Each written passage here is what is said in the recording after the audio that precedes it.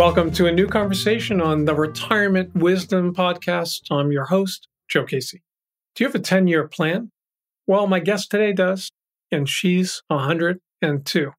In preparing for this conversation today, I realized, although I've read many articles on living to 100 or more, and a great book by Andrew Scott and Linda Grattan, The 100-Year Life, this will be the first time I've ever spoken to someone who's 100 or more. And I'm sure I'll learn a lot and hope you do as well. One of the things that was in her 10-year plan was to write a book to share the wisdom and life lessons she's accumulated along the way. And she's done just that. Her new book is The Well-Lived Life, 102-year-old doctor's 6 secrets to health and happiness at every age. Dr. Gladys McGarey is recognized as a pioneer of the allopathic and holistic medical movements. She's also a founding diplomat of the American Board of Holistic Medicine. She is a co-founder and past president of the American Holistic Medical Association, as well as the co-founder of the Academy of Parapsychology and Medicine and the founder of the International Academy of Clinical Hypnosis. Dr. Gladys lives and works in Scottsdale, Arizona, where for many years she shared a medical practice with her daughter. She currently has a medical consulting practice, maintains a healthy diet, and enjoys a good piece of cake every now and then. She's also spoken at TEDx. Thank you so much for taking the time to join us today. I'm so happy to do this. It's a great opportunity to really expose your wisdom to many people listening. And I'd like to start with holistic medicine. You're known as the mother of holistic medicine. How would you describe that approach and its benefits? Well, I started medical school just as World War II started. I started in September and the war started in December. So all of our training was killing and getting rid of. That was the focus, killing and getting. And that shifted into the whole process of medicine, became killing the disease and getting rid of pain. And for me, it didn't quite ring completely true. I mean, I knew that was part of it, like a certain amount of it, but there was so much more to it because I'd been raised by osteopathic women, physicians. My parents were both osteopaths, trained by A.T. Still, and had taken their work to the jungles of North India. And so they didn't have any technology except just a couple of little things that they used, but they had all kinds of things happening to the people that they were working with that was healing. And I, as a kid, understood that. Somehow I knew that was vital. And so the thing that I could see, which was part of the sort of the internal structure of conventional medicine, was that the very essence of what it was missing. In fact, as I was in medical school, I got sent to the psychiatrist twice because I kept looking for something that I wasn't finding, and the dean thought I was not proper caliber. So anyway, it was that inner knowing that there's something here that we're missing. And so when I married Bill McGarey, and then we went to Wellsville, Ohio, and we started our own practice. And when I began to see what it was that was really bringing the healing into people, sure, we had to be there and we had to do the things that we had to do. But there was something that I really loved these people, and I was able to get in touch with things that were going on with them.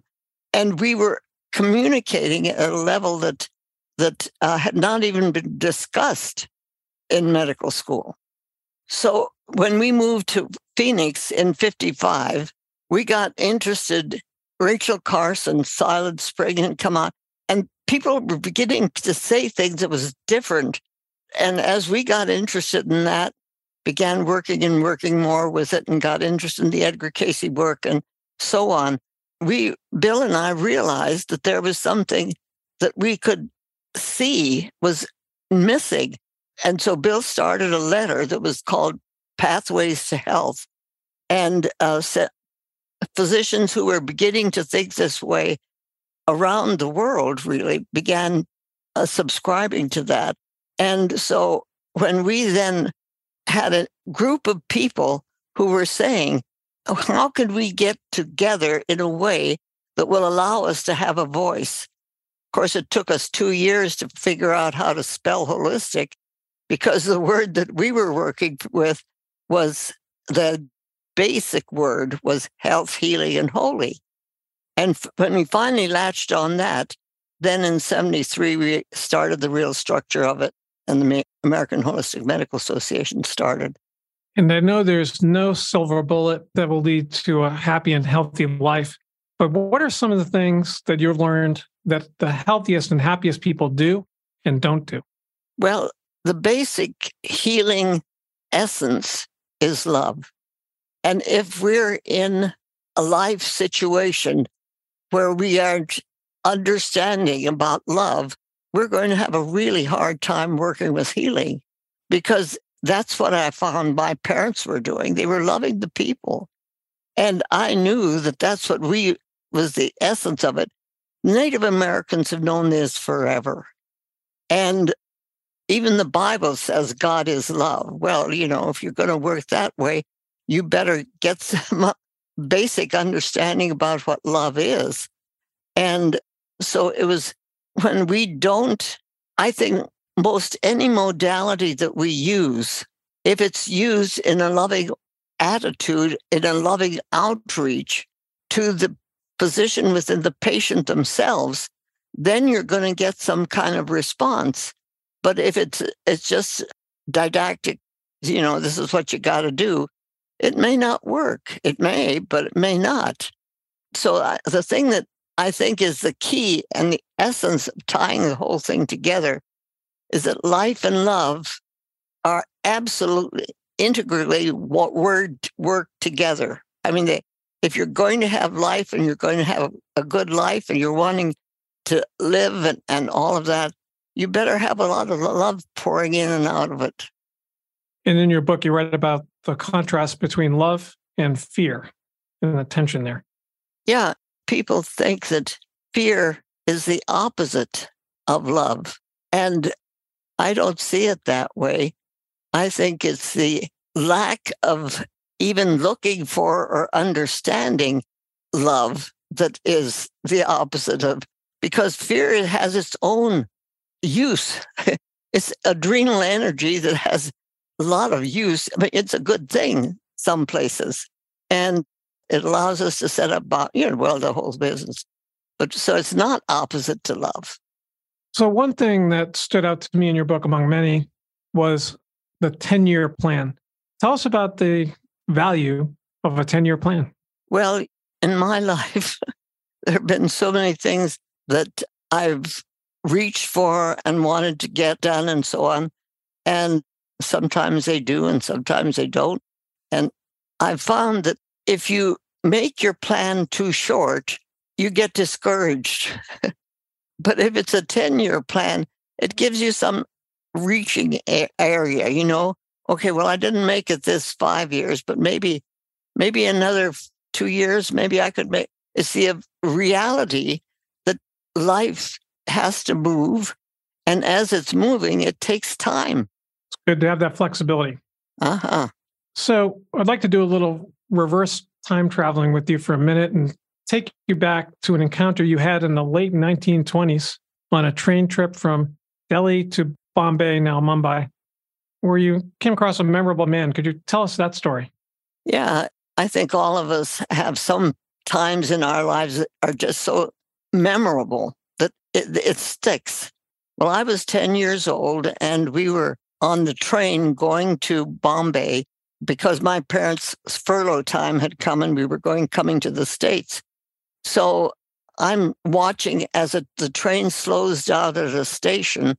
And of course, in India, there's always great big crowds around, but this was a huge crowd. They were running along by side the train and it slowed down. But in front of this crowd of people was a man in his dhoti and his lathi, his staff, walking along very quietly and talking to people. But he came just right at my window, just outside of the window where I had my 10-year-old face plastered on the window. And he reached down to take a flower from a little girl's hand. And as he did that, he looked up and looked into my eyes. And as a 10-year-old kid, I didn't know what happened, but I knew something had happened. And I've never forgotten it because the look that he gave me said something like, my soul greets your soul. And the interesting thing about that is that I guess it was about 30 years later when India had its partition, my parents worked with Gandhi on a platform, helping the people because they had their medical work that they could take around. And Gandhi appreciated that enough that he gave my mother a shawl as a gift from Kashmiri shawl and my dad a Panipat blanket. In other words, we exchanged gifts as a family. And it started, I think, when I saw that whatever it was in Gandhi. And now with time travel, I'd like to take you forward to way back when you were 99, not too long ago. And there's a story in your book where a man asked to help you carry groceries to your car in a supermarket and license plate. Tell us what happened and what led to that license plate. Well, let me talk about the license plate first, okay?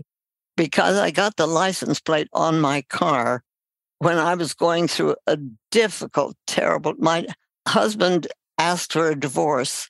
And I was in the car riding to my home, which was empty now because he was gone. And I was yelling. I mean, I was letting God know that he really didn't understand what was going on at this dimension. It was just terrible. And I was really letting my emotions show and feeling it.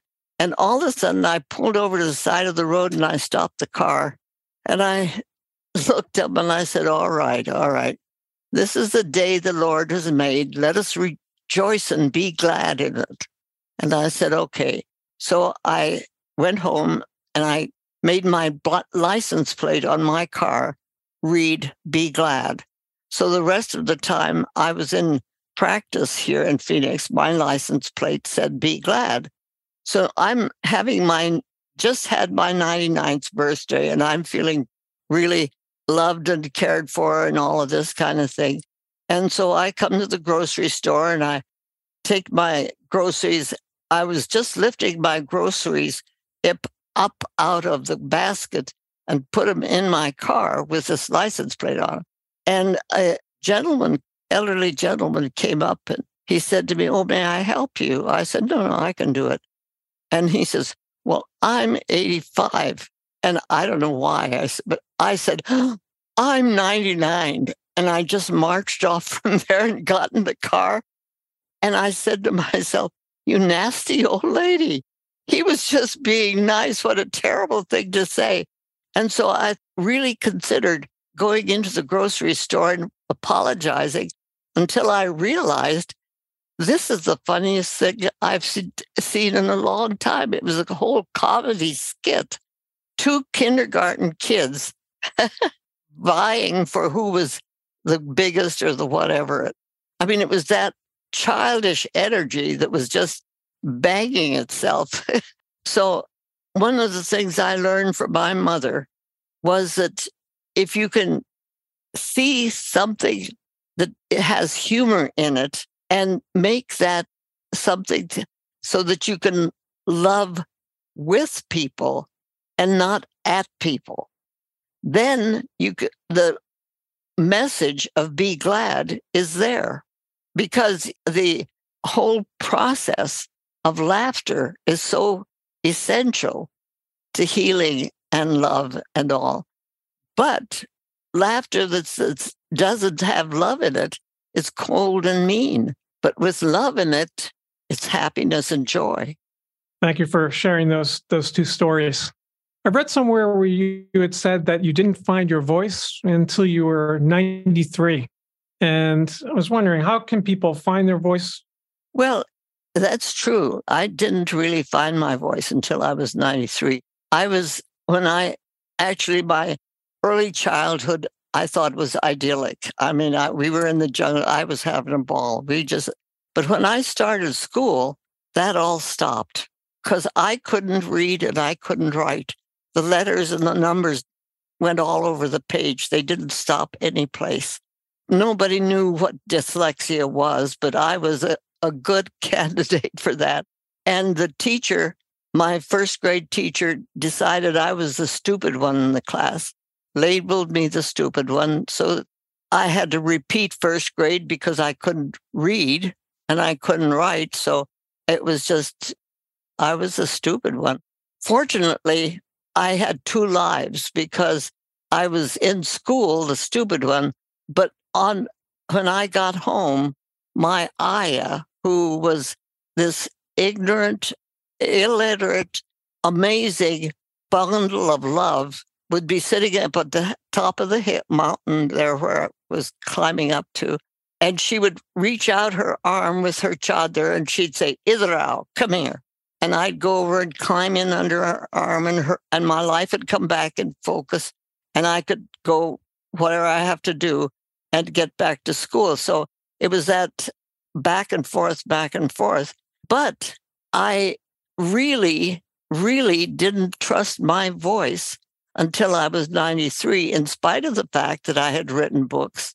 I had spoken, I had started the AHMA, done all these things. But in the process of doing them, I had kept looking for somebody to validate it. I'd have Bill read writing or have somebody else read, or I would deflect what it was that I was saying. And so it didn't have the strength that it needed. It was said because I needed to say it, but that's the way it was. But then I had a dream, and it was in this dream, I knew it was a Sunday morning, and I woke up laughing and singing. But, sometimes in these dreams, you can be in the dream and out of the dream. Well, the part that I was looking at was that I saw myself as 9-year-old Gladys in the jungles of North India, peeking out through the tent slab to see that my younger brother wasn't out there because he would tattle on me because I was going to do something that I knew I wasn't supposed to do. He wasn't there. Everything was clear. So I ran as fast as I could to the mango tree, climbed clear up to the top, and I'm sitting at the top and I'm singing. I'm singing. I'm singing the Caterpillar song or any other silly thing that I could think of. And every so often I look over my right shoulder and Jesus is up in the tree with me.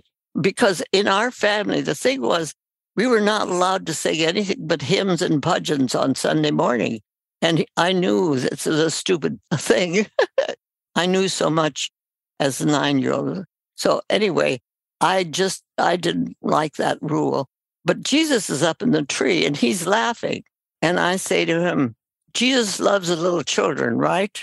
He laughs a little. Yes, he says. So that I go back to my singing and then I get to doubting that I really had that experience. So I look back and I say, I'm still a little children, right? And he says, yes. And so I went back to my singing. And so when I really woke up, then I realized that I had been deflecting my voice all these years when I really had a song to sing. And it was then that I began really focusing on what's in this book now, because prior to that, the work had been medical. Even before this book, I wrote with Anne McComb, Living Medicine Beyond Holistic.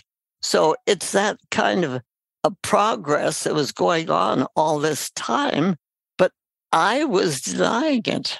And I really wasn't denying it. I wasn't affirming it. And it was only after this dream that I began affirming it. So this is what this new book has been affirming. And I read in your book that you have a name for your wiser self, Dr. Gladys, and wisdom doesn't come automatically with age. Tell us a little bit about what you've learned about how we can learn from life's lessons and tap into our own wiser selves. Well, if we can understand that from a doctor's perspective, from a physician's perspective, sometimes this story helps people understand. My oldest son is a retired orthopedic surgeon. And when he had gotten his training and he came through Phoenix, he was on his way down to Del Rio, Texas to start his practice. And he said to me, Mom, I'm real scared. He said, I'm going into the world. I'm going to have people's lives in my hand. I don't know if I can handle that. And I said, well, Carl, if you think you're the one that's doing the healing, you have a right to be scared. But if you can understand that it's your job to activate or contact the physician within that patient who is your real colleague at this point, that's the person you could contact and work with as you have done the job that you're going to do, which is amazing, and then work with them as they do the actual healing within the body itself. Because each one of us has that physician within ourselves, which is what does the healing. The doctor can tell you what to do, and you do it or you don't. And if you don't do it, that's okay. That's your choice, because we've been given that choice and we have free will. But if we choose, and if what the physician on the outside is saying makes sense and you feel like you resonate with that, hang on to it. If you don't, then go further. Look for something more that does. So there are times in everyone's lives where they can get stuck. You wrote that we can't thrive when we focus on what's stuck. How can people get unstuck? It's so important to understand that life needs to move, and getting ourselves moving helps us get unstuck. If we're stuck and we feel like, well, here's a thing.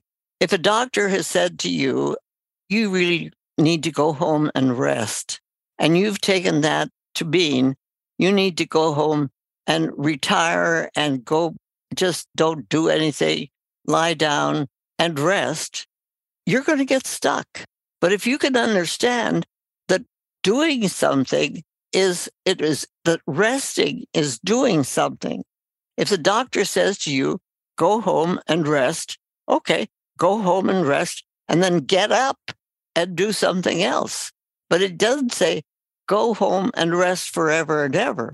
It's that reality that when we realize that we have to get moving if we're going to get up out of this stuck mess. And maybe it's just moving your feet. I have lots of things I can't do. I can't see very well. I can't read, but I can have audio books. But what I can do, my eyesight is not affecting my vision. So there's something beyond what it is that you can't do. And the vision for me is the perspective of reaching out. However, it may be something that there are people that are doodlers. Well, doodle, that's doing something. And it's a matter of moving. If you're not moving, you're stuck. So just get something moving. Move your eyes, move your mouth, wiggle your ears, but do something. And in the process of doing something, figure out what it is that you need to really want to do, or why you're stuck, because there are reasons for being stuck. And you have a lot of movement incorporated into your life. Tell us a little bit about your daily routines and how movement is part of this. I have a walker, and I try very hard to walk 3,800 steps a day. I started out at 1,500. That wasn't so hard. And, I've increased it. And also for my 102nd birthday, I rode into the auditorium on a tricycle. And there's a whole message with a tricycle. It's an amazing thing. When I got to thinking about tricycles, It's a perfect example for holistic medicine. You start out with the first two wheels, they're body, mind, and they're there, and they're good, and they're connected with strong support system. And so infrastructure, this whole thing is good. But what's it going to do? You've got two wonderful wheels, and they're there, and they could go round and round and round. But until you get that third wheel in front of the two back there, which is you have the body and the mind, you get the spirit in front and the will and the purpose in the front wheel. So now you've got a holistic structure. However, that holistic structure can't do anything until somebody climbs up on that seat and sits down and grabs hold of the handlebars and starts pedaling. So it's that amazing story about who and what we are as human beings. I have this idea that when God created us and gave us dominion over the whole earth, we, in our arrogance, thought it was dominance. And it wasn't dominance. It was dominion. Dominance says, yeah, I got that. I could have that. I could. The dominion says, this is mine to take care of. And we forgot that. But you know what's happening? And maybe the COVID maybe woke us up to it a little bit. I think we as humans now are really reaching for what ET was, our true humanity, going home. Within us is this essence of who we are as human beings who are created in this amazing essence of our very essence is. And it's been so exciting to live this long because not too long ago, I was talking to do I have time to tell this? Okay. I had a dream, and the dream was, it woke me up. It was a huge crash. And I woke up, and again, in and out of the dream, I saw myself in the high Himalayas in a valley. And on one hand side, there was a young woman just splayed out on the ground, barely breathing, on the right hand. On the left hand side, there was a huge man, the same posture, just barely breathing. And the information that came to me was these two forces have been battling each other for eons. It's time to stop hitting each other and really realizing what it is and connecting. And so I had this friend who's a psychic, and we were talking about this, and we were also talking about the whole concept of manifestation. And she says, I think there's another word that we really could start looking at, and that's femifestation. So we worked on that, and manifestation is Jacob's ladder. You get your degree, you do this, you buy a house, and so on. You manifest something. Femifestation is like a spiral. You can be on the 5th rung of the spiral and know what's going on in the 2nd rung. But the two of them can't function without each other. It's like a pregnancy. During the pregnancy, the fetus is continually being femifested because what the mother eats, he eats, and so on. So that whole process for 9 months, more or less, is total femifestation. But the manifestation starts when that femifested item takes its first breath and becomes a human being. So it's that essential love connection with life that is our basic humanity that is calling to us. And we've gotten it all mixed up and confused because on the girl was on the right-hand side, and that's the masculine side. And the guy was on the left-hand side. That's the feminine side. We've been trying to figure this out, and you don't have to figure it out. You just get your act together and do what you're supposed to be doing. Very well said. I appreciate you sharing that. Last question, if we could. I noticed that you wrote a lot of toward the end of the book about energy. And what advice would you offer us on how to think about how to best direct our energy?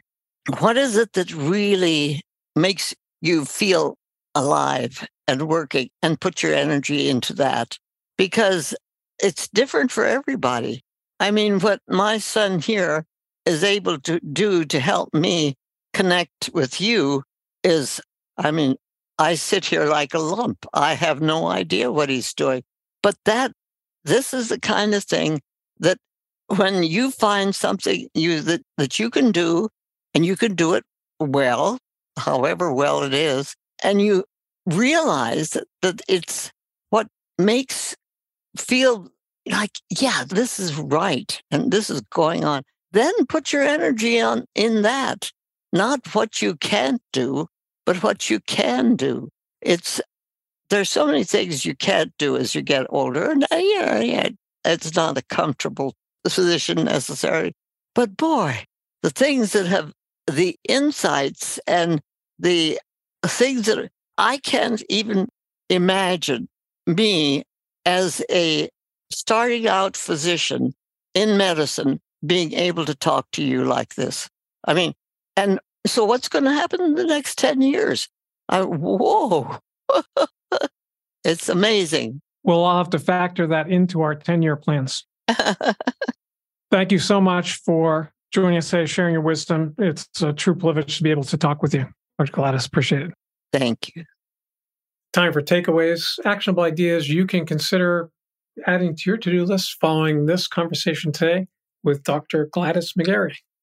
Number one, what's your 10-year plan? Think back over the decades of your life to get a sense of how much can be accomplished, enjoyed, and pursued over that period of time. And think about it in terms of some of the 6 secrets that we talked about today: energy, movement, purpose, community, learning, and love. What's your plan for the next 10 years ahead? Number 2, how's your tricycle balancing? I thought this really stood out to me. She mentioned it really is a holistic structure like mind-body medicine, and it has the mind, the body, and the spirit, which she also referred to as purpose. So looking at those 3, often people who are planning for retirement or in retirement are looking to discover that purpose, or as I like to say, the multi-purpose retirement. So which of those 3 needs your attention right now? And last but not least, where do you want to shift and direct your energy? What are the things you really want to focus on that are most important to you, the things you really enjoy doing, the things that have the greatest impact for you and others? You might just find your voice. Thanks for listening to the Retirement Wisdom Podcast. If you like the podcast, we appreciate it if you leave a review on Apple Podcasts or wherever you get your podcasts. You can browse all the episodes at our website, retirementwisdom.com, across 6 seasons. It's a free retirement school.